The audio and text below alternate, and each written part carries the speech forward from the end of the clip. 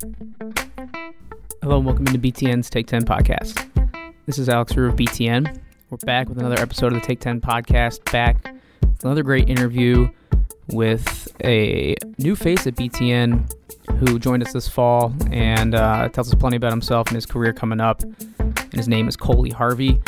Coley, for those who don't know, in the Midwest, is actually a Big Ten guy. He went to Northwestern, but he's done the bulk of his work on the East Coast and is actually from the Atlanta area. So he gets into his background in sports media coming up here on the show and talks about his transition here to BTN as our new studio host and also a sideline reporter for Fox and BTN as well.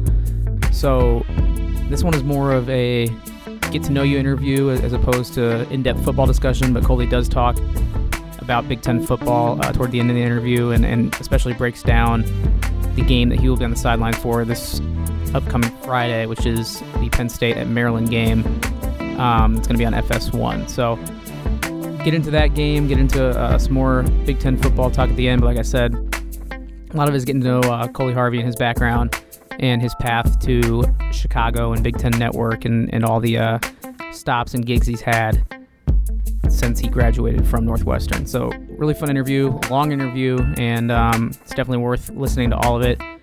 And after that, we bring in, as we do most weeks here in season, our stat head, Harold Shelton. He's our researcher here at BTN, if you haven't heard the segment before, and he goes in depth on the past weekend's games and uses those results and the body of work we've seen this season to project out what's going to happen going forward, especially this upcoming weekend here in Big Ten football, and talk a little bit of beyond that as well with some of the results that we saw, especially with teams like Ohio State, Michigan, and Wisconsin, some preseason contenders and teams have fallen off, as we saw with especially Michigan in particular. So get to Harold after Coley's interview, but we'll kick this episode off with Coley Harvey of BTN and Fox Sports. The interview starts right now.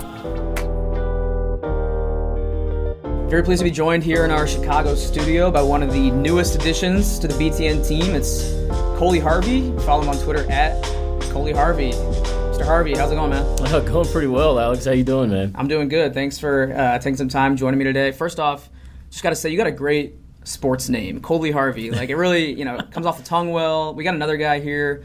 I don't know if you know Mike Monaco. That's another really good one. That's a good one. So yeah. Have you ever thought about that? Just being in sports and having a name that fits like that? Yeah, I'll put it this way. When I was in high school and even younger than that, I mean, I had the goal of playing sports. Baseball was my number one sport.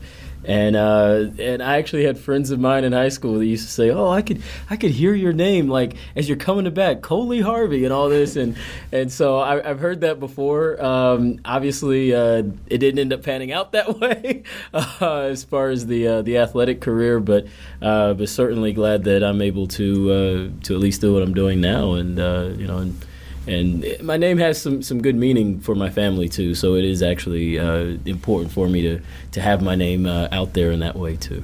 Okay, and that also reminds me, since you brought up the athletic side of it, there was a running back for Illinois named Rocky Harvey who had a cool name as well, and that's it sounds kind of similar. Do you want to get into why your name's significant at all? It's just I was actually named, my first name I was named after my great grandmother. It was a name in our family that was connected to her. That not a lot of people know. A lot of people think it's like a nickname or it's short for something. No, Coley is actually a name in the world, and it was just it was kind of my parents' way of giving a nod to her, But it's funny, like you mentioned that. I know, I'm drawing a blank on his first name, but the linebacker, Noah Harvey at Michigan State. Just a couple of times I've been on the field at their games this year, and every time I'm walking down the sideline and I see that Harvey on the nameplate, it makes me do a double take. Could have been me. Right? Maybe not playing football, but yeah. Baseball at least. But, you've obviously made a name for yourself in the sports media industry, Big Ten background. Went to Northwestern, but I want to go before that even. You kind of touched on it already, kind of seeing your name up in lights as a kid and in high school. So when did you have sports media aspirations? And once you kind of figured out that maybe the athletics on the field path wasn't for you, when did you decide you wanted to try sports media? I mean, even before I found that out, I kind of had that as a backup plan, I guess you could say. Not really a backup plan. That was probably the primary plan. I mean, I was always a pretty small guy growing up. Even though I could run and I could do some of the other things, I was still a pretty small guy. So I knew that I probably wasn't going to be a pro player. That being said, just growing up kind of in that generation where everybody was always watching Sports Center and you saw Stuart Scott and names like that, and it was just like, man, that job just looks so cool. I want to have a chance to do that at some point in time if I could. And I've always been a history buff. I've always just really wanted to kind of I've always enjoyed learning history, but it just kind of felt cool to me even in high school to be like, you could be somebody to help tell history. That's essentially what reporters and journalists do. We're the ones who are on the front line of the unique stories that are being told in the universe, whether it is sports, news, or what have you. I actually didn't think I was going to get into. I wanted to get into sports. I didn't think it would actually happen. I thought it was just too much of a dream that it never would. So I just said, okay, I'm just going to plan on being like a features or a news reporter or something like that, and applied to Northwestern. Ended up getting in there and going to Northwestern obviously for 4 years. What got me into sports, as far as from a job standpoint, was my sophomore year. At the end of my sophomore year, I ended up applying to an internship with MajorLeagueBaseball.com, and I worked with them for 2 summers. I was one summer in Atlanta with the Braves, another summer with the Giants in San Francisco. And, it was just, I had a blast. Unfortunately, that internship actually just ended this past year, just kind of as things have changed. That was a long time ago, too, when I was in school, but as things have kind of changed for MLB.com and other places. Is that the writing internship where you cover a team? Internship, so I applied for that and I didn't get it. So, man. Yeah, I know. I thought I had the in, too, because the guy who did the hiring was an Illinois guy. I went to Illinois. I'm like, I got this. And it didn't work out. So, at least one of us in here got that opportunity. Well, I was working with a different guy. It was a different guy. It's funny. They had the same last name. 2 completely different guys. But because I know I'm a little bit older than you, so I was working with someone else at that time. And he's actually still a very dear and good friend to me to this day. Actually, an Ohio State guy himself. Went to Ohio State. Not an Illinois guy, but still Big Ten country as well. That kind of got me going, and just other jobs that or internships and things that I'd had even while I was in school. I made sure I had a little bit of a sports focus because I knew that was ultimately where I really wanted to be. And it was around that same time that I also realized, I wasn't going to be a pro athlete for sure. Right. So you're an Atlanta guy, correct? Atlanta, Georgia, yes, sir. So are you Atlanta sports fan? Did that have any factor in why you wanted to become, a sports media personality or work in sports media, or was that just kind of separate from your work? Honestly, that's I won't say that had a big impetus in getting me to this point, but I do, just looking back on it, I think that did kind of help me become a sports fan because of the time period that I grew up in. I mean, the Atlanta Braves were just so dominant as I was a kid and a teenager in the 1990s that you had no choice but to pay attention to them, even if, of course, the knock on Atlanta sports fans is, they kind of get bored with stuff after a while. They don't go to the big games after a while. Okay, sure, that might be fair, but still, people are very passionate about those teams, particularly when they're doing well. You could call us fair weather in a way if you wanted to, but yeah, I'm growing up and I'm seeing the Braves always playing the Yankees or playing Cleveland in the World Series or losing to the Marlins in '97, and I don't know, just following that team, that dynasty through those years, that definitely did help pique my baseball interest, I would say too, which probably allowed me to be a bigger sports fan. That being said, football. I loved college football growing up. Obviously, being from Atlanta, I was more of a SEC, ACC kind of fan growing up then. I remember my first time seeing Northwestern was when I was 10 years old, and they were in the Rose Bowl, and I had no idea who that school was. I just thought the uniform colors were really cool in the Rose Bowl. And I knew who USC was, but I didn't know who Northwestern was, and I just kind of found myself really pulling for them in that game. Of course, they lost, but they were like the underdogs that you wanted to see succeed, and I think once I realized a couple years later that, or not a couple, but a few years after that, that Northwestern was a place to look to for journalism. It was just kind of like it was fate. Of course, that was the team that I was pulling for in that Rose Bowl. Right. And with these institutions like Northwestern, you hear about people that go to Syracuse or Mizzou, and you think, well, of course they end up where they end up in sports media and having success. I've talked to plenty of people that have gone to all three of those schools and have done well in the sports media industry. But I've always thought it's kind of hard for those people or maybe other students while they're there to stand out and to rise above their peers. So what do you think you did at Northwestern? Obviously, the MLB opportunity is one thing that you mentioned that stood out. What do you think you did there that helped you carve your path in the sports media industry? Honestly, I have no earthly idea. It's really funny. I don't think that I'm not going to say I was a slacker. I was not a slacker. I've always been a very hard worker, but I don't think that I pushed myself enough in college. And maybe that was kind of what lit a fire underneath me once I got into the real world and started having opportunities where I'm like, oh, yeah, no, you need to do this and this and this more than you did when you were in school. So I don't know really what it was while I was at Northwestern that got me other than, I might be also kind of selling myself a little short right here because I know I do that from time to time. But I know having the opportunities that I had there, certainly I still took advantage of them. That helped, the networking aspect of it, the people who I went to school with, the people who were my professors. That obviously all helped too, and that has helped impact my career. So Northwestern helped give me the roadmap, I guess you could say. I don't know if I followed it all that well when I was in school. I think it was more so kind of once I started doing some of the jobs where it just all really clicked. And that's obviously not a knock to Northwestern. That's a knock to me. in having, and needing to maybe be a little, work a little harder or something. I don't know. I might be really selling myself short because obviously I think you do have to put in a fair amount of effort to have done some of the things that I've done. But that being said, I guess just looking back, I know I probably could have done a little more in school. I mean, I feel the same way. I look back and I'm like, wow. Like I honestly think what I did didn't stack up to a lot of my peers as far as like internships and putting extra time in. But hey, we're both sitting here right now. I mean, I had people. My sports editor, within a couple of weeks of graduation, he and I actually had applied to a similar internship. He got it, and like literally a couple of weeks within him starting that internship, he had a full-time job as a beat reporter covering a sport, an NBA franchise actually. And it was just like that. I guess that's when I'm like, oh, I didn't do enough. Yeah. I get that imposter syndrome coming. Yeah. So you said you leave Northwestern and the real world kind of hits a little bit.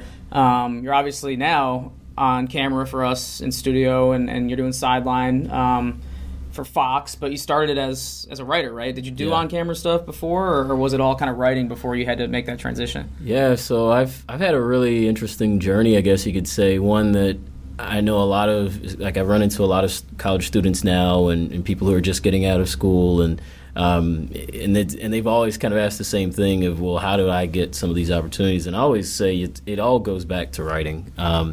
And I'd heard that. My mom actually had mentioned that to me when I was coming up. Before I even really thought about going on camera, she was always saying, make sure you have this strong writing foundation. And I mean, she was absolutely right. Everywhere that I go, other jobs I've had, other places I've been, people have always said the same thing. Producers have always said the same thing, that it really helps where you have someone who has that writing background that really stands out even for on-air work. So that being said, it's funny, getting into on-air work kind of came out of left field in some ways for me, but my plan was to be a newspaper writer as long as I could and then kind of transition into this world at some point. Obviously, I came out of school at a really tough time for newspapers. I mean, when I came out was really when the economy was bad, the newspaper industry was just starting to get bad. So a lot of my peers who were very qualified to get some opportunities either did not get them, or once they got them, they weren't quite as fulfilling as they had hoped, and they ended up transitioning to other things. So I do feel very fortunate and lucky that I'm still surviving in a way now. But yeah, so my first job, I was at a newspaper for almost about 3.5 years, covering Georgia Tech as a beat reporter. And that was football, basketball, and baseball. Baseball is huge in the South. It's big in Big Ten country too, but it's really big in the ACC and SEC. So I was essentially a beat reporter for all those three sports. I then covered Florida State for 2 years, or 2 seasons. I was there almost 3 years. Football, basketball, baseball again. Baseball is even bigger at Florida State. And then after that, while I was there, I had an opportunity with ESPN. They came calling and asked me if I'd like to join as a reporter with NFL Nation, which is the NFL wing of what ESPN does. And that was actually right when it started. So I was our first Cincinnati Bengals reporter when I was there with NFL Nation. And so I was there for 3 years. Again, not a newspaper. I got out of newspapers by that point. I was went from a newspaper in Georgia to the Orlando Sentinel in Florida, and then TSPN obviously was digital. But that's where we did start to do a little more on camera. I did a little bit when I was at the Sentinel as far as, we'd do digital video, and we'd have things that I guess now we'd call them podcasts. They weren't necessarily called podcasts at that time. It's not even that long ago, but right. But that was probably just before the term actually was developed. And so then at ESPN, it was like that's where I had the opportunity to do both writing and TV. After covering the Bengals for 3 years, I moved to New York to essentially be a bureau reporter for ESPN's Sports Center, which was like the one show that as a little kid I definitely wanted to have worked for. So that was really humbling to have that opportunity. But I got a chance to cover college football again with that, baseball, basketball, that was all on air. And then actually about a year ago, I started covering just baseball for them, the New York Yankees. And that kind of got me back into the writing space. So that's why I say my journey has been crazy. I've written a lot. I've done on air a fair amount where it was just on air. And now I'm here at BTN pretty much just doing TV, but I do have the writing background, so if I ever need to chip in that way, that's something I'm obviously excited about maybe doing and am able to do. Sure. Yeah, and when you're a bureau reporter at ESPN, how does that work? Like, are you just kind of waiting for things to pop up and they dispatch you out to whatever's going on, or like you're not on a beat there, right? How does that kind of play out? Yeah, and at that time I wasn't, and that's it totally depends. There are times where you're waiting at home for that phone call. It could be a couple of days, it could be a couple of weeks. That hey, this is breaking. We need you here, or even if you didn't have a specific beat, you still had specific sports and regions that you were kind of close to. So for the most part, you kind of knew what would be coming up. It wasn't all within a day or in some cases a couple hours. I remember a Thanksgiving a few years ago. It was the Tuesday before that Thanksgiving. I got called, hey, could you go down to Miami? Because the Boston Celtics actually had a long winning streak to start that season, and they were playing the Miami Heat. And we didn't, they didn't have anybody down there to basically cover in case they lost. Can't imagine why, Yeah. Well, it was Thanksgiving, that's why. Yeah, exactly. So I knew I wasn't going home. Actually, I was going to the Ohio State Michigan game that Friday. I was leaving Friday, but covering it that Saturday. So last minute, I get the call like at 2:00 on Tuesday. Hey, how quick can you get to Miami?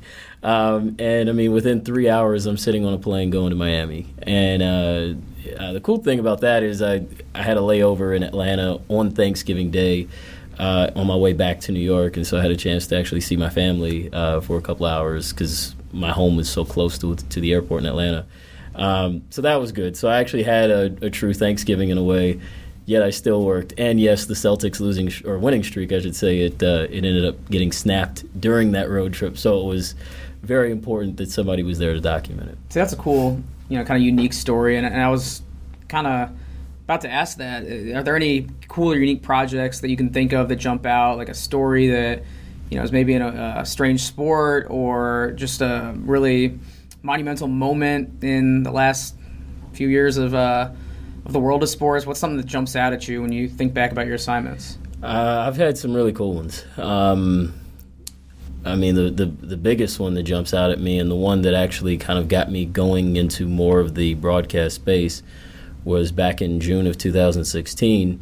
I was still living in Cincinnati. I was covering the Bengals for ESPN, and at that time I was not really. I would do TV hits every once in a while. It wasn't all the time at that point, but it was every once in a while. I was mostly writing then. And it's a long story, but actually I was playing basketball one day and got hurt. And the reason why that's important is because I was supposed to drive home to Atlanta from Cincinnati. It's about 6 hours. I was supposed to drive this one day and this one weekend, and my foot was just black and blue and swollen. I could have driven about 2 hours, but there was no way I was driving 6. And so I ended up just staying home, and this is a Friday night. I'm, just kind of like, man, I'm so mad at myself for getting hurt. Icing my foot, and I'm sitting there watching TV, and I see the alert that Muhammad Ali had passed. And, I was, boxing's not necessarily my number one sport. Like I said, baseball is my number one, but Ali was such a hero of mine, not just for what he did in the ring, but even outside of it. And so when I saw that for about an hour, I was just, I was, beat up, like, oh, this is really sad. I mean, I knew a couple days before that, we kind of knew that things weren't looking too good for him, but just the reality of it actually sinking in was awful, And so, like I said, about an hour went by, and I emailed some of my bosses, and I said, it hit me like, I'm only 90 minutes from where he grew up. He grew up in Louisville, Kentucky, which is nowhere from Cincinnati. And I emailed my bosses, and I said, hey, if you guys, I know this isn't necessarily my space, but if you need any kind of help this week, and these are bosses that I had on the TV side, I said, if you need any help this week, please let me know. I'm really close. I can help out. And because I knew, obviously, the story was shifting to Louisville at some point. And they got back to me at like 2:30 in the morning, and they were like, this is awesome. Can you be there by 8? And, mind you, I hadn't fallen asleep or anything. And I'm like, yeah, of course. Tried to fall asleep, could not, because, it's like, right. Wow, I could be around this really crazy story, really big story. And I remember calling my dad, and he's like, you should just drive down, and by the time you get there, maybe your mind will be in a clear enough space. And so that's exactly what I did. And I thought I was going to be in Louisville for maybe a day, maybe 2 days, and then they'd shuttle in, the actual bureau reporter to take over. And no, I was there the entire week. I was ESPN's reporter on the ground in Louisville, covering the memorial and the lead up to the funeral for Muhammad Ali. And so to see the processional, and actually I kind of kicked off the coverage right at the funeral home, and then you watch the processional, and then I end up over at the cemetery, and was at the cemetery when the hearse came there. And the thing I really took away that entire week was, it was very sad the first couple of days after we found out about Ali's death. But then as the week continued to build, it felt so much more like a celebration of who he was, what he stood for, the types of lives that he impacted, and the global reach that he had. And, I saw people. I met a guy from Bangladesh who was named Muhammad Ali, who actually knew Ali. I met people from China, from Brazil, from Kenya. I met from Switzerland, Australia. I met so many people that week who were from all over the globe who just felt like they had to pay their respects to his life. And that's certainly the biggest story that I've ever covered, the biggest thing I've ever been part of. And I have so many memories that I will always cherish from that week. And then the other one that just jumped out at me as you asked that question was the World Series that same year. This is actually, by the way, the Ali opportunity, about 2 weeks after that, my bosses there called and said, hey, we think you need to move to New York and become a bureau reporter for us. They enjoyed my work from that so much. So then I become a bureau reporter that fall, and in October of 2016, I was here in Chicago the night of Game 6 of the NLCS, and we'll never forget the scene at Wrigley when the Cubs won and actually went to the World Series. I was in college the night of the Bartman game. I was so close to actually coming to Wrigleyville that night. I had class or something that I just couldn't miss that day, and by the time I got out of it, there was no way I was going to get to Wrigleyville. So I didn't go. But I remember that Bartman game, and so just to know how this city essentially felt healed that night of winning the NLCS. That was awesome. And then I was in Cleveland the night of Game 7 of the World Series a couple weeks later. And so, I'll never forget that either. I'm not a Cubs fan. Sorry to disappoint the folks here in Big Ten country, but I can certainly appreciate that moment. Yeah, you're talking to a huge Cubs fan here.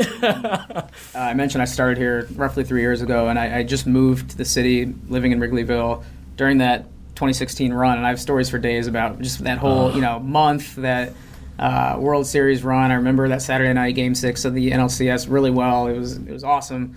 And now I'm in my feelings because the Cubs are out of the playoffs. So I'm sorry. We'll move it along, but it's cool that you were here. Sorry. No, it's all good. It's cool that you were here for that and remember that vividly. And back to what, kind of the whole theme of that, I've talked to a handful of people that have moved on from ESPN on this podcast and have ended up wherever in various spots, and ESPN affords those type of cool opportunities. So kind of leads me to ask why make the jump to the Fox family now and Big Ten Network. How did that opportunity come about, and why'd you make the leap? Yeah, well, the biggest reason why is because I was kind of at a crossroads in my career, I felt. I had some really cool opportunities and some good things I was covering at ESPN, and as I mentioned, the most recent thing I was doing for them was covering the New York Yankees. And as we're talking right now, the Yankees have already clinched their spot in the postseason, and that team is tooled up to the point that they may just go on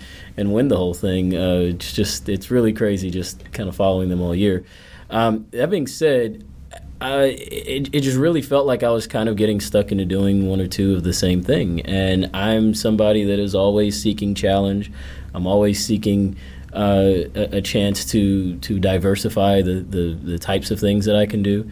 I don't just want to be considered a baseball guy. I don't want to just be considered a beat writer.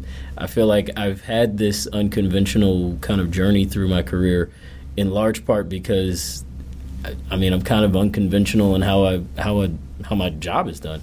I'm not just a writer, like I said. I'm not just an on-air personality. I feel like I've got the talent to do a lot of different things. And so I was talking to Fox a few months ago. They actually had me audition for something, and apparently I think they thought I did okay with what I did, and that's kind of where the talks picked up. And the types of things that Fox was saying that they wanted me to do in coming over were the types of things that I wanted to do. I wanted to do the sideline reporting, which is what I'm doing every week right now with college football season, and we'll do some in the basketball season as well.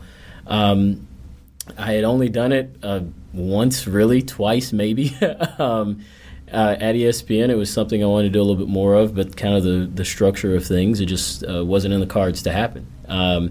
It's happening here. I wanted to host shows. I want to host shows where I'm kind of in, front and center of a lot of that. And to get that opportunity, Fox and BTN were saying, hey, we believe that you can do this. We want you to do this.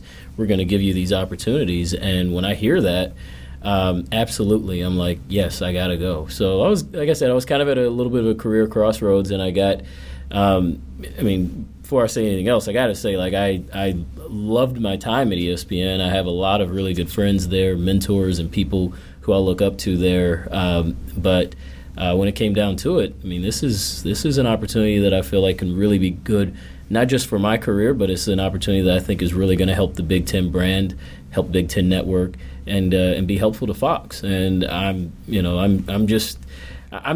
still amazed that there are people in the hiring spaces that think enough about me to give me this chance. And as I mentioned earlier, when I kind of get my mind on something, I don't let it go. I realized, like I said a long time ago, that there are certain other things I've got to do to work, not necessarily harder, but to refine the way that I work, to to show my talent even more. And I think now in this space that I've got a chance to do that, and I'm excited to take advantage of it. Yeah, I mean, you left out one thing when you're talking about your aspirations and chance to come on these podcasts, and that too, yeah, absolutely. Of course, I don't know how I missed that one. That's number one, man. We'll let it slide. But for real though, you mentioned all the potential opportunities you have now here, and I just want to hear about your weekly schedule. Like, how does it break down? You got games on the weekends, I assume.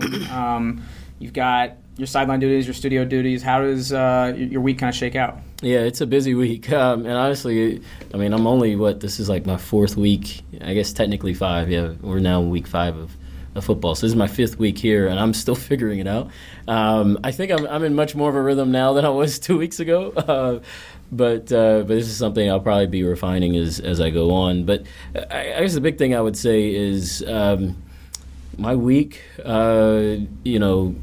Monday is kind of a day where I'm kind of easing into the next game. That's a day where I'm starting to look at maybe a little bit of like rewatching the game that I just did to kind of see what I could do better, also to see just how everything fit into the flow of the show, of the entire broadcast. It's also a day where I try to begin to look at the 2 teams that I'll have the upcoming week to kind of see what they did in their last games.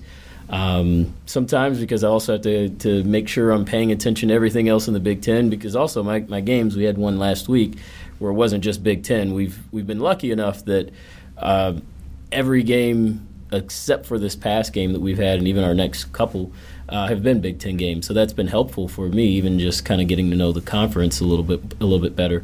But that being said, yeah, I'm going to have some Pac-12. I'm going to have a Big 12 game here or there too that will kind of throw my brain off a little bit as far as my prep. So it's a challenge. You've got to not just know what's going on in the conference around you and have that awareness, but you also have to know what's going on with the teams, because come Friday in certain cases, or Saturday, you want to make sure that you know what you're talking about, and that we're coming with really interesting and unique stories, and that we bring some level of perspective and context that, even if they've been written about before, a level of context and perspective that the audience at home just had no sense about, had no clue about. So Tuesday is when I start to get back into the studio here in Chicago, and so that's a day where I'm focused on Big Ten as much as possible, but if there's a waking moment that I can look back at some more film or start exploring more stories, then that's what I'm going to do for my game coming up. Wednesday is even more of the same, and then usually Thursday for a Saturday game, I've got a little more time, kind of the way it just seems like Thursdays, the way the news is coming out. That's usually a lighter day earlier in the day as far as Big Ten football news and that kind of thing. So I've had a little more time, I've found, during the day to look forward a little bit more at my game. And Thursday is also the day that I typically travel for a Saturday game to get to wherever we are. And then Friday, we've got our meetings all day with the coordinators and coaches and players at the schools, I should say. And then Saturday is the game, is game day. Obviously, this week we've got Friday. So everything's bumped up a day. Just like, honestly, the way I've looked at my weeks are a lot like the teams. I was actually talking to my mom about this yesterday, how you've got the players who not only have, they've got to study film, they've got to go to practice, they've got to study for their schoolwork, they've got all these things going on. I kind of have to think that same way too on a week-to-week basis, where it's just whatever game I've got coming up. Right now it's just Maryland-Penn State. Yeah, I've got to pay attention to everybody else too, but the bulk of my focus is Maryland-Penn State, just like James Franklin, right? Right. And then once we get through the game, it's kind of like the players too. You have that 24-hour rule. It might be more like 8 hours. You enjoy the fact you got through a broadcast, you got through that game. All right, that's cool. Sunday, let's decompress for a minute, and then let's get back to looking at the next week ahead as quickly as we can. So I'm still learning my rhythm with how I'm going to do it myself personally, but that's kind of the flow that I've gotten into, and it's a beast. It's a challenge, but it's one that, like I said, I know that I can take on, and I'm really excited with what I've done so far. Yeah, so you're on the Tim Brando Spencer Tillman crew. Those guys have been together for a while, if I'm not mistaken.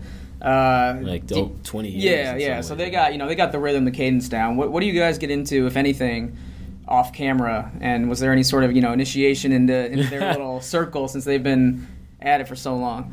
No, they've actually been very good that way. I can't lie. Just thinking about the crew itself, I kind of came in like, oh man, what are they going to make me do? These guys, this is like an iconic crew, not just with them, but even with the producers and the people behind the scenes behind them. But no, everybody's been great. Everybody's been really good about. We're all part of a family. That's been the biggest thing that I think I've taken away from these first few weeks of being with this group is the true sense of family. And a lot of that hinges on Spencer and Tim, the fact that they've been together for so long, not just at Fox, even at other places where they work together, and they've been on calls and they've been in studio together. That helps, that impacts the way that they see things, the ease with which they're able to talk about things, whether it's things that are criticisms or about how the broadcast is run, or whether it's just football or whatever it may be. The fact that Tim's one of Tim's grandchildren is named after Spencer. That just lets you know how tight these guys are, and I saw that from day one, and it's a challenge to kind of try to fit into that when you're the new guy, especially when they've been doing it so well for so long. But I feel very good about where we are so far, and a big part of that is, again, just it starts with them and the way that they treat people, and I feel like I tend to treat people in much the same way they do, and so I think we've come to a nice agreement. But the other thing too, like you mentioned, they've been together for so long, that tenure, that collection. That just, I know when I found out that I was going to be on their team, I was blown away, again, because I haven't really done a whole lot of this. I'm still kind of new in this particular part of the space.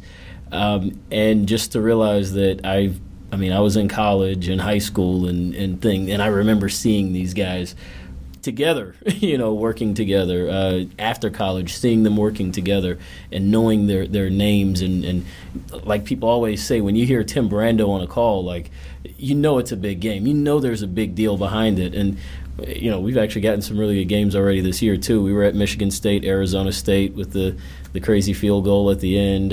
This past week we had TCU, SMU. Both teams were undefeated coming in. SMU ended up holding on and beating TCU. First time since before I was born that SMU is starting 4-0 in a year. So just really, really cool to be around the veterans there, and I'm all ears for every bit of advice that they're dispensing me. Yeah, good chance to see your crew in action on Friday night. Like you said, Penn State at Maryland on FS1.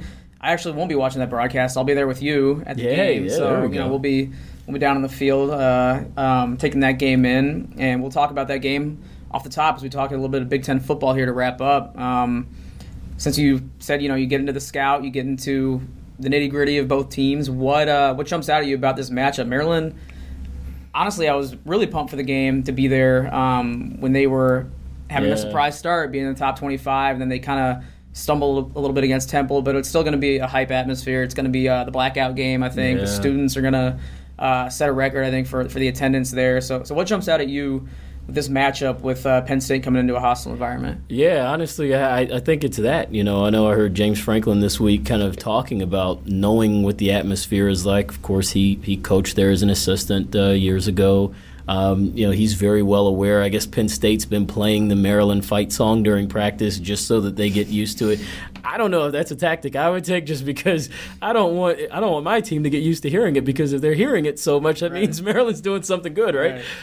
So yeah, no, they're just really really getting amped themselves for the week. And this is going to be one of those games where. It's so hard to say how it's going to be defined. You could call it a shootout because both offenses do have the explosive capability to take off that way. But then you got a really, actually both defenses are good, but you got a really good defensive line there at Penn State. I think whatever those guys are able to do against Maryland's offensive line and just the front seven in general that Maryland has, I think that's going to dictate how this game goes, because the better success that Penn State has up front defensively, obviously that quiets a lot of the explosive ability that Maryland has. Of course, I know with the way that Maryland's offense is set up, they also try to take away those deep safeties and the defensive backs and that kind of thing. That being said, Penn State's got some really good ball players in the back half of their defense. And so, that being said, I think it's going to hinge on Penn State's defense, depending on how well they play. And if they don't play well, then I think that Maryland certainly has a shot. And I think it's going to be a game where it depends on. Well, the game's going to be won in the fourth quarter. It's definitely going to be a 60-minute game.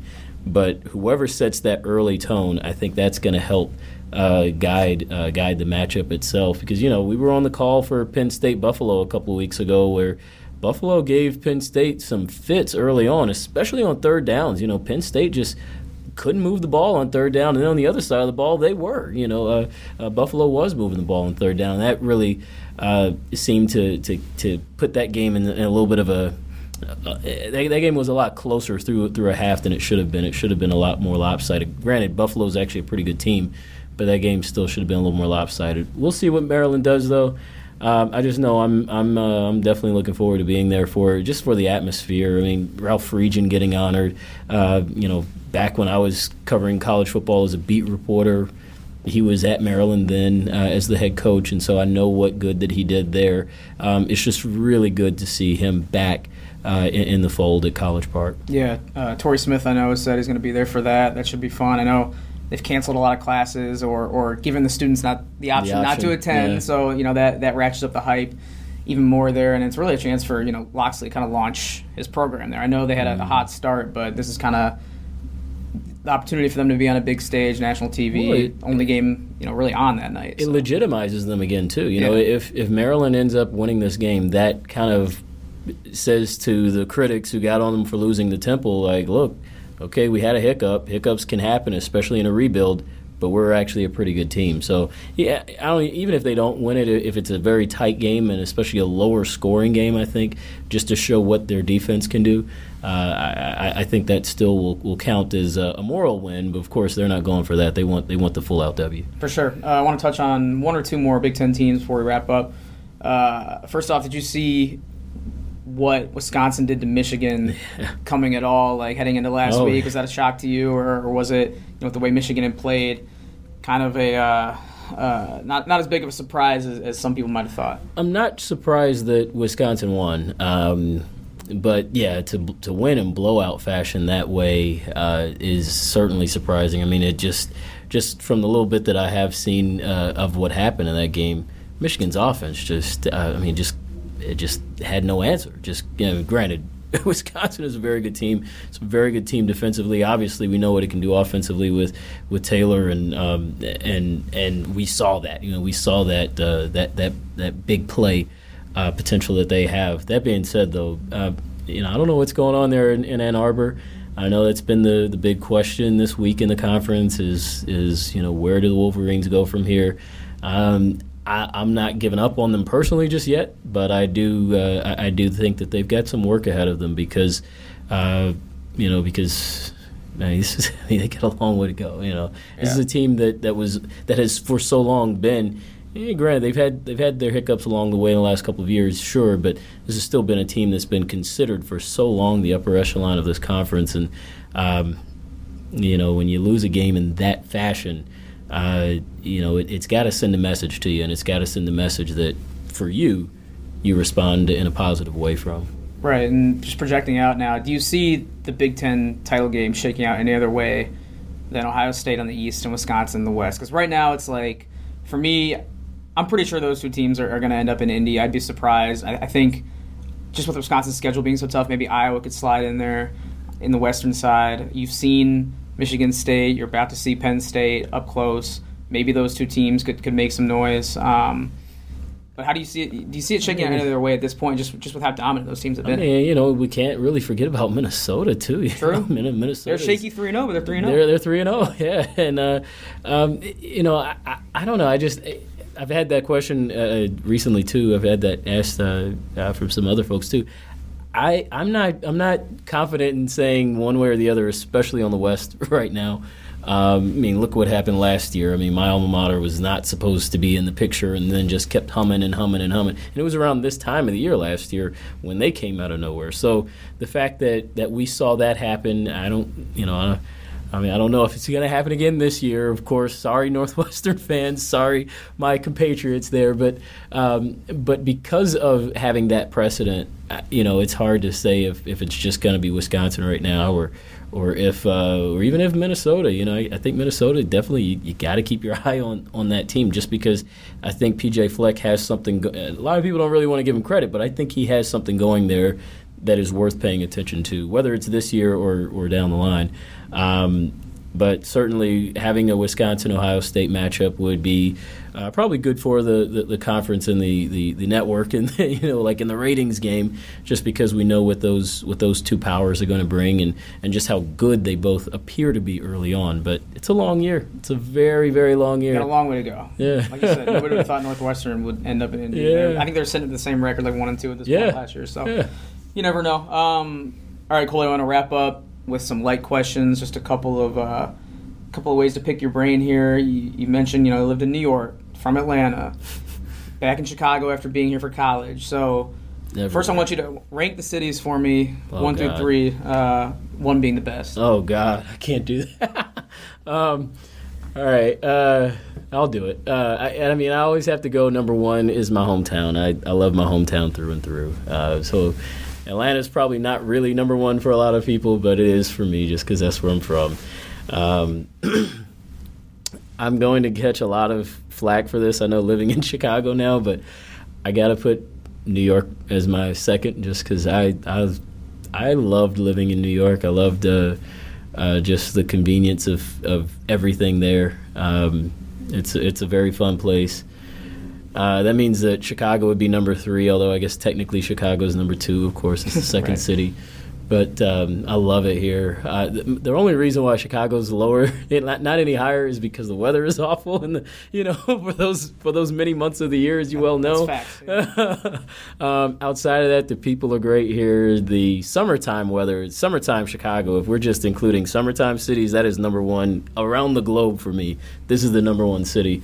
Love it here in the summertime. So how about something you've missed most about each, having lived away from each city at a certain point in your life? Oh, man. I miss the food in Atlanta just because I'm definitely a Southern soul food kind of person. I haven't really had a whole lot of it lately. Living in New York, I definitely wasn't having much of that. I miss the convenience of everything in New York. The train goes everywhere. CTA, train's good here. It's just not quite like it is there. What have I missed about Chicago? I guess the biggest thing I missed about Chicago is the lake. I know that's kind of a cliche and random thing to say, but one of my good, one of the places that I would always go to kind of clear my mind and just to whatever I needed to do when I was in school was to go over to the lake. In Northwestern was... we were very fortunate to have not just 1, but 2 beaches and then the Lakeville area on the lakefront. I really miss that just because it's like the ocean. And I never knew I was a big water person until I went to school here. So that's what I missed about Chicago. And then in Cincinnati, because I do still miss Cincinnati. That's still a good part of my heart. I just miss the people there. I got a lot of good friends there. So hopefully I get down to Columbus at some point. So you're going to say the Skyline Chili. I do not miss Skyline, not at all. I'm sorry for my Buckeye Staters in here. I could not do the Skyline. I couldn't do Gold Star. None of the chili in Cincinnati.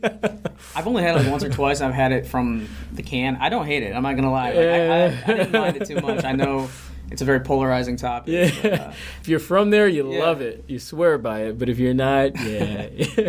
All right, last question, Coley. I have to say, even though people can't see it, listening to this, the drip is real. You've got, your outfit nice and put together. I've noticed that from the brief time you've been on air. So how do you go about putting together your overall look? Like, is there any advice you've gotten, or is this just kind of a self-constructed image? And you've even got the pocket square going on right now, so it's nice. So how do you go about that? Oh man, that's a good question. I think it depends on the person. It's all about what works best for you. You kind of have to find that for yourself, But for me, it's just I don't know. I get a couple of good suits that I really like, suit jackets. You match the dress shirts, and then for us on air, at least, you want to have something pop, whether it's the tie, the jacket. Maybe not the square too much, but I do have a couple of squares that probably jump out a little bit. Not too crazy. I was talking to my mom actually the other day about patterns on suits. You don't want anything too eccentric, too out there. It's just people are going to talk badly about you. So if you're going to have a pattern, it's got to be nice and subdued. But no, I don't know. It's just something that I think is kind of come to me, just paying attention to TV, right. That kind of thing over the years. All right. Well, you can see Coley in his suits Friday night on FS1. I'll see you out there in the DMV. Yes, sir. Thanks for taking quite a bit of time with me today. I really appreciate it. Good getting to know you. And again, welcome to BTN. No problem. Thank you so much for being here. I'm glad to be here. For sure. All right. Thanks once again to Coley Harvey for joining me. Like I said, really cool name, really cool guy, and awesome story of ascension in the sports media industry.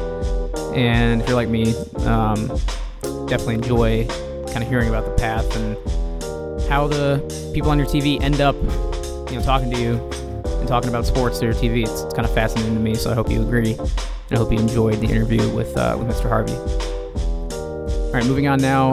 As I alluded to at the top of the show, we're going to kick it over to our BTN researcher, Harold Shelton, who's going to break down Big Ten football in depth, go behind the numbers, give us some stats that kind of explain what we've seen so far, especially from this past weekend of football, and project out to what we might see heading into Week 5 already of Big Ten football. So toss it over to H right now for our weekly Stat Head segment. It's Harold Shelton. All right, back in the lab with Harold Shelton for our weekly Stat Head segment. H, how you feeling? Feeling good. It's hump day, but, Big Ten play is here, and we've got a lot of fun games coming up. Yeah, these interviews always help me get through hump day. It's better sitting here in the studio than at our desk. Yeah, that's for sure. Always good to get away. Yeah, so let's talk about what we saw this past weekend. Kind of elephant in the room. It was the game everyone was looking forward to, and the game that a lot of people might have turned off after halftime, because it was not a great game to watch if you're a neutral observer, but if you're a Wisconsin fan, you loved it. Wisconsin beat the brakes off Michigan, 35-14 final. It wasn't even that close. Did anything surprise you from that result, and what does it all mean kind of going forward? I thought Wisconsin would win the game. I did not think that it would be as easy as it was. Especially with the ground game. I thought that might be a game where Cone would have to play pretty well. They didn't really need him to. He really only made one key throw, and that was to Cephas down the sideline on a 4th down.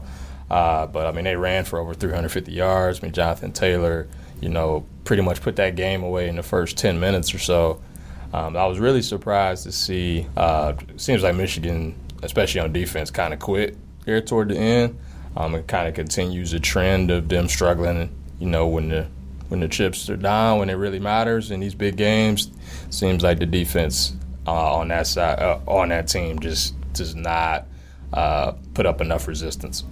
So we can get more into Michigan a little bit, but I'm curious, in your line of expertise, how does Wisconsin kind of stack up as opposed to other teams in the run-pass splits? Can they win the Big Ten kind of running it down your throat? And is that even, I guess, how it shakes out if you look deeper into the stats? Do they run as much as it seems like they run? Because Jonathan Taylor's putting up all the big stats. They have a new quarterback. But they do have talented receivers. So are they really just lining up and basically steamrolling down the field, or is it deeper than that? I think it is deeper than that. I think they wanted to establish the run against Michigan, and they did it so well that then why go away from it? I think it was one of those kind of things. I don't think they can afford to do that against the Ohio States, the Michigan States, the Iowas that they're going to have to play later in the year to have, what seems like more resistant defenses. But, I've noticed that Wisconsin obviously is always a run-first team, but they took some chances. They throw it more on 1st and 10. They throw it more on these rundowns where you would expect a 2nd and 4. They're actually taking shots down the field. 4th and 1, they're taking shots down the field. So it's not just as simple as them just lining up, running it 70% of the time. They do have balance because, like you said, they've got some good receivers. They had good tight end.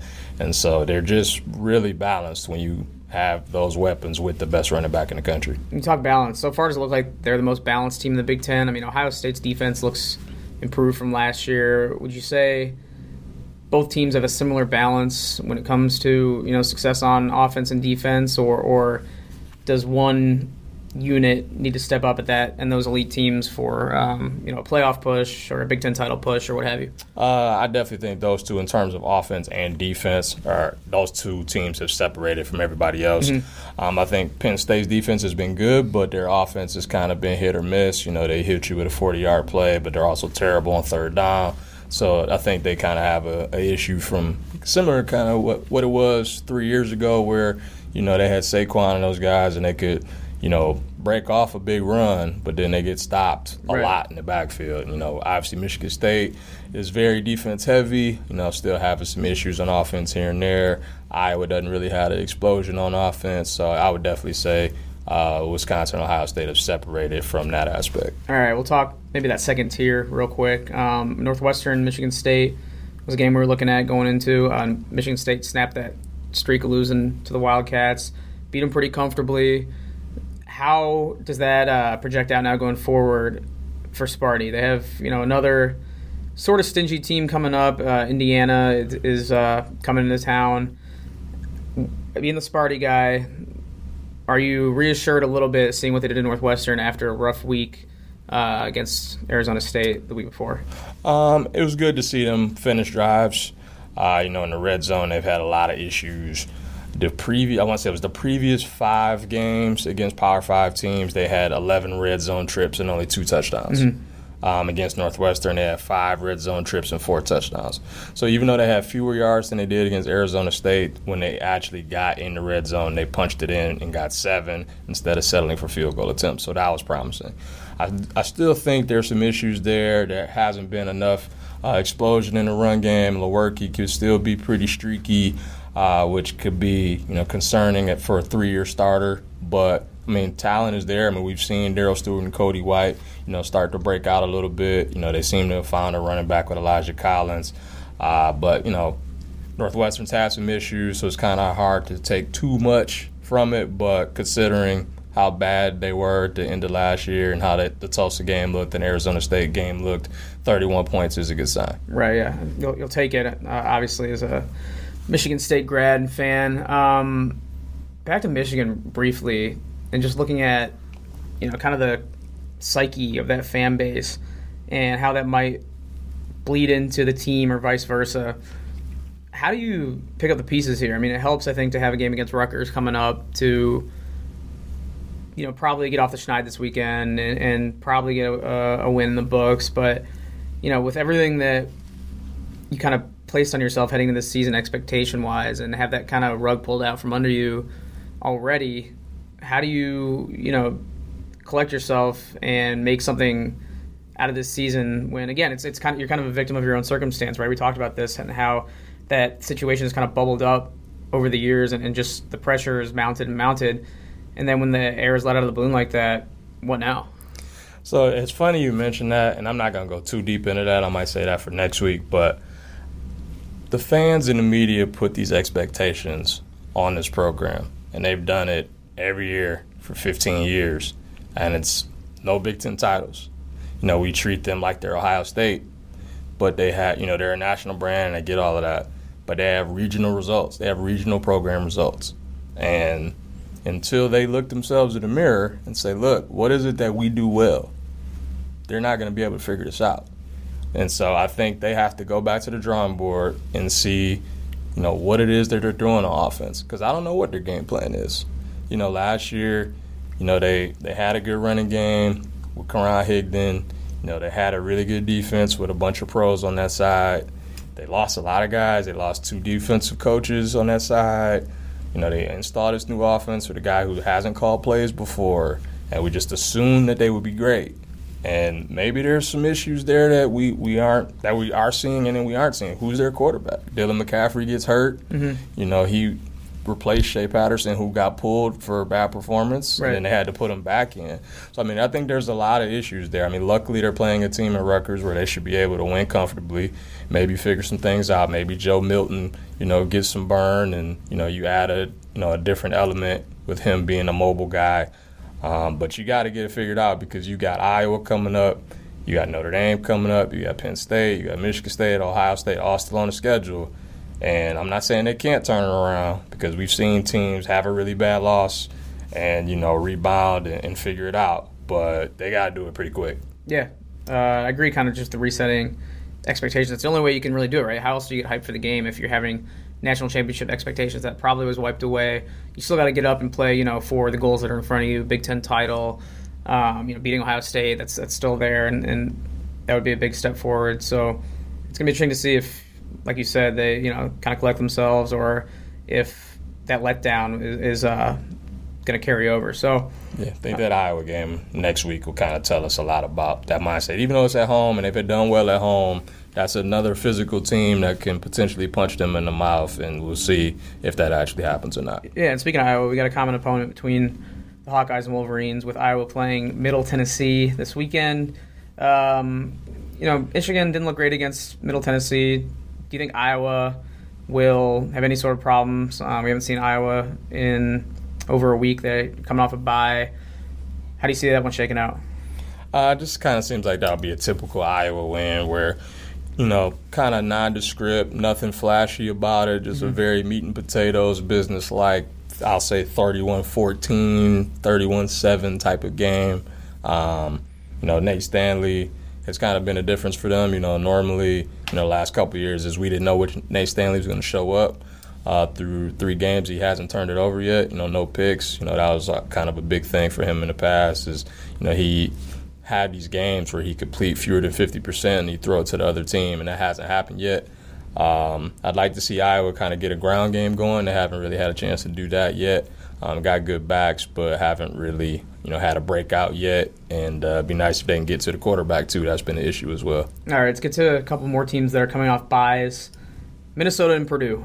Minnesota has had 3 close calls. They're 3-0, so the record doesn't lie, but there might be, concern under the surface. I know some fans in the Twin Cities aren't sure what to make of that program quite yet this year. Purdue needed the off week, I think. They're really banged up, including Elijah Sindelar coming off a concussion. We'll see if he is out there this Saturday. I think to me that's kind of the most interesting matchup going into this weekend, just because Purdue is 1-2. It's kind of looking like last year where it could take the path where they get back on track. And Minnesota, it's like, all right, it's time for you guys to show if you're for real about competing in the West or not. So what are you looking for in this matchup? I know Shannon Brooks is coming back for Minnesota. Ready to go. I can't believe him and Rodney Smith are still there. I feel like they've been there since I started here 3 years ago. I was doing promos for them when I had a completely different job here about what they called them, some nickname like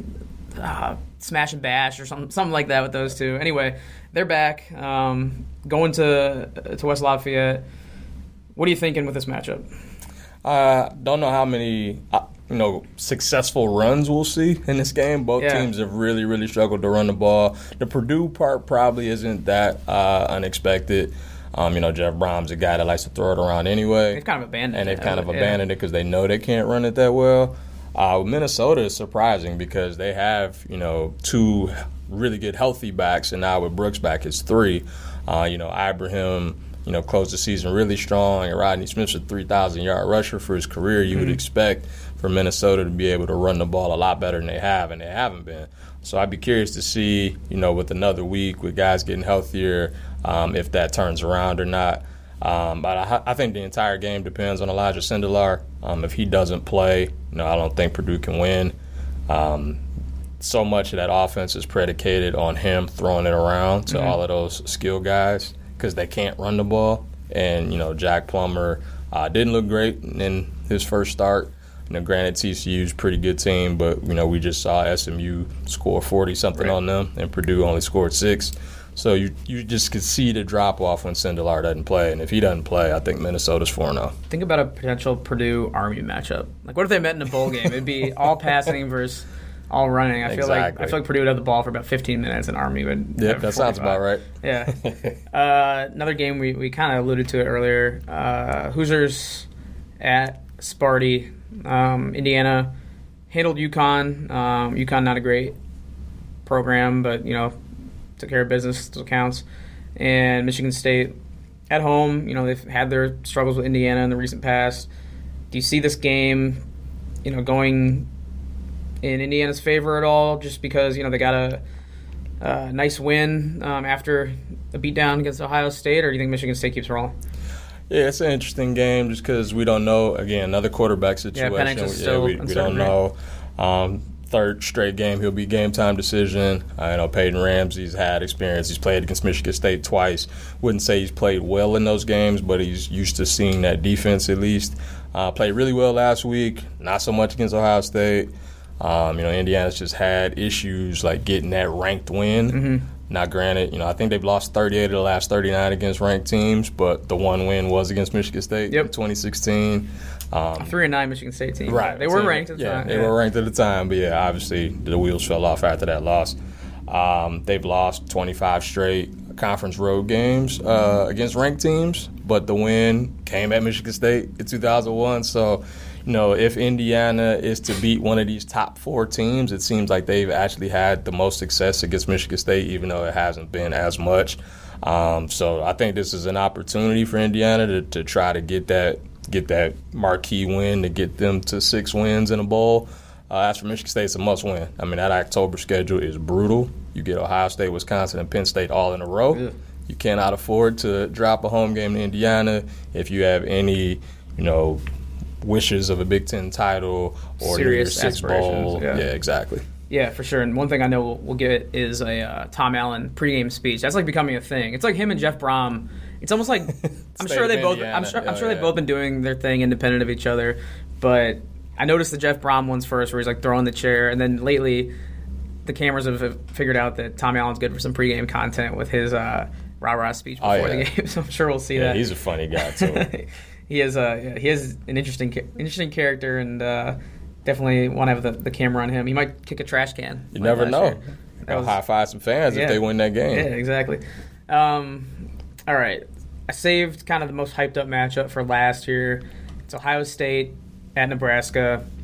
I know on our air or on some of the more official BTN platforms would be wary of even mentioning the words College Game Day.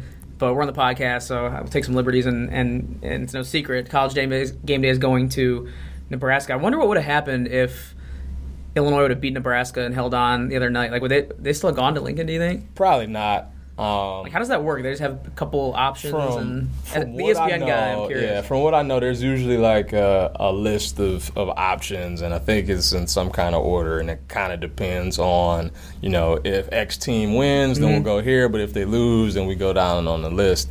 I don't know if Ohio State, Nebraska was always option 1, but it works because I don't think they've been to Lincoln since 2007. So I'm sure that crowd will be fired up. Night game should be a lot of fun. Atmosphere should be great. It's Scott Frost looking for a marquee win. If you're able to beat Ohio State, even if you keep it relatively close, if it's a one-score game in the fourth quarter, I think you can call that progress. Yeah, watch BTN Tailgate, everyone out there. Not College Game Day, but we know the Huskers fans will be excited about Game Day. Going there for sure. See, they can flip back and forth. But everybody else can watch tailgate. Exactly. Just looking at this game, it's interesting because, like I just said, Nebraska almost lost to Illinois. They had turnover issues. They kind of had turnover issues all year. And I don't know how good you feel about that win. If you're a Nebraska fan, you'll take it for sure. But for all those downsides of that game, you also had a big upside with Wan'Dale Robinson breaking out. It's crazy that we had a Rondale tearing it up at Purdue. Now we have a Wan'Dale at Nebraska, and this was his coming out party. I think he had 3 touchdowns. Showed that he can catch the ball in space and take handoffs and create. I think Maurice Washington going down helped open up some opportunities for him. So, one, do you think he'll be similarly effective now there's tape on him? Is Washington coming back? Because I haven't followed up with that in the last couple of days. And do you think Ohio State's going to have any trouble stopping what's kind of been an inconsistent offense so far from Nebraska? Yeah, so I'll be curious to see, especially that matchup for sure. This will easily be the best offense Ohio State has played so far. I guess it would have been Indiana before that. And, Indiana's offense, it's solid. I wouldn't call it explosive. Nebraska's is definitely explosive. The fact that they could turn it over 4 times and still have nearly 700 yards saying a lot. They got the total offense leader in the conference in Adrian Martinez. Like you said, Wan'Dale Robinson just is another added dimension to go with Spielman and Washington if he's healthy. He's kind of been banged up, for a couple games now, and he's just kind of trying to play through it. I'd be shocked if he didn't play on Saturday, but, with what capacity, who knows? Dedrick Mills, had a banged-up shoulder in that game last week, too, so they're kind of beat up there, so I wouldn't be shocked to see more Wan'Dale, but I don't know if it'll just be from the backfield. They might, try to put, use him like Purdue uses Rondale Moore, where, he's lined up in the slide, he's lined up in the backfield, they throw screens to him, go routes to him. It's a creative offense, but we'll see if they can, stop Ohio State from getting to Martinez, because they've had issues giving up a lot of negative plays, and they've already lost 9 fumbles, the most in the nation, so they can't afford to do that against Ohio State. First road test for Ohio State? Is this their first road game? They won at Indiana. That's right, that was at Indiana, yeah. But that's probably a 50-50 crowd split. Exactly, yeah. This will be a real they'll not have test. Has easy time getting tickets at Nebraska. What amazes me about Ohio State is just, this is kind of every year, it's nothing new, but just the depth of their receiver pool. You got your main guys, you got Olave and Victor, who we've known and seen the last couple of years. And Olave's still pretty young, but then, KJ Hill, obviously. And then, Garrett Wilson's another guy who's just like, you can see the talent bubbling up and just trying to get through that depth chart, but they just have so many weapons. Exactly. And then, you throw in a Dobbins and a Master Teague, and, it's an embarrassment of riches, really. It really is. And they've been really, really balanced. I think they're one of 3 teams nationally to have 1,000 rushing yards and 1,000 passing yards on the year. So, they're not, they're kind of pass heavy with Haskins last year. They had issues running the ball until late in the year.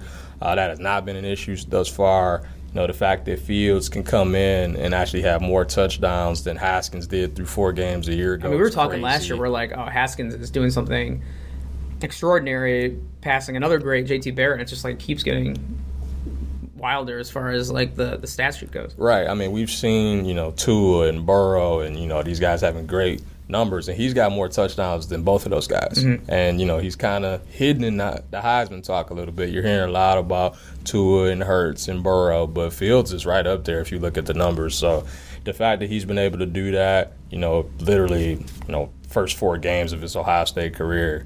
It's pretty crazy. Yeah, so we're going to have to start expanding this discussion to a little more of a national scope coming pretty soon. We're not even halfway through yet, but soon we'll have to start talking a little Heisman, a little college football playoff. It's coming up. Another 3 or 4 weeks or so. So get ready for that, and we'll cap it off right there. Another fun weekend. Actually, I'd be remiss if I didn't mention Penn State and Maryland tomorrow. Yeah, that's going to be fun. Or actually, that's Friday, coming out Friday, but if you're listening to this when it comes out tomorrow, almost glossed right over it because Coley and I got into it quite a bit. But before we wrap up, let's talk a little bit Penn State, Maryland. Do you think Maryland has a chance to... That's a tricky game for Penn State. That's a tricky game. The speed is pretty even there. The speed is even. I think if... The biggest issue for Maryland is, can they protect Josh Jackson? Temple got after him a lot. They put them in a lot of 3rd and longs. They were 5 for 21 on 3rd down against Temple. If they're in 3rd and long a lot against Penn State, that's going to be a problem. But if they stay ahead of the chains with that run game, that explosiveness that they have, I wouldn't be shocked at all if Maryland won that game. I mean, this seems like the biggest game for Maryland football on campus in a long, long time. I mean, I was looking at kind of their attendance numbers, and they sold out some games late 2000s, and they were having success back then. It just seems like with the amount of promotion and marketing and buzz going into it, and this is even with them dropping the game to Temple. Like, imagine if they were going to this as the number 18, 19 team in the country. Right. Unfortunately, that's not the case, but still, the opportunity remains just as large, I think, for them. Yeah, agreed. And then you got two coaches who are very familiar with each other. Both served as assistant coaches at Maryland early 2000s, so they're very familiar with each other. Both recruiting in the same circles, and so there's a lot of little juicy subplots here. Should be a lot of fun, a lot of speed on the field.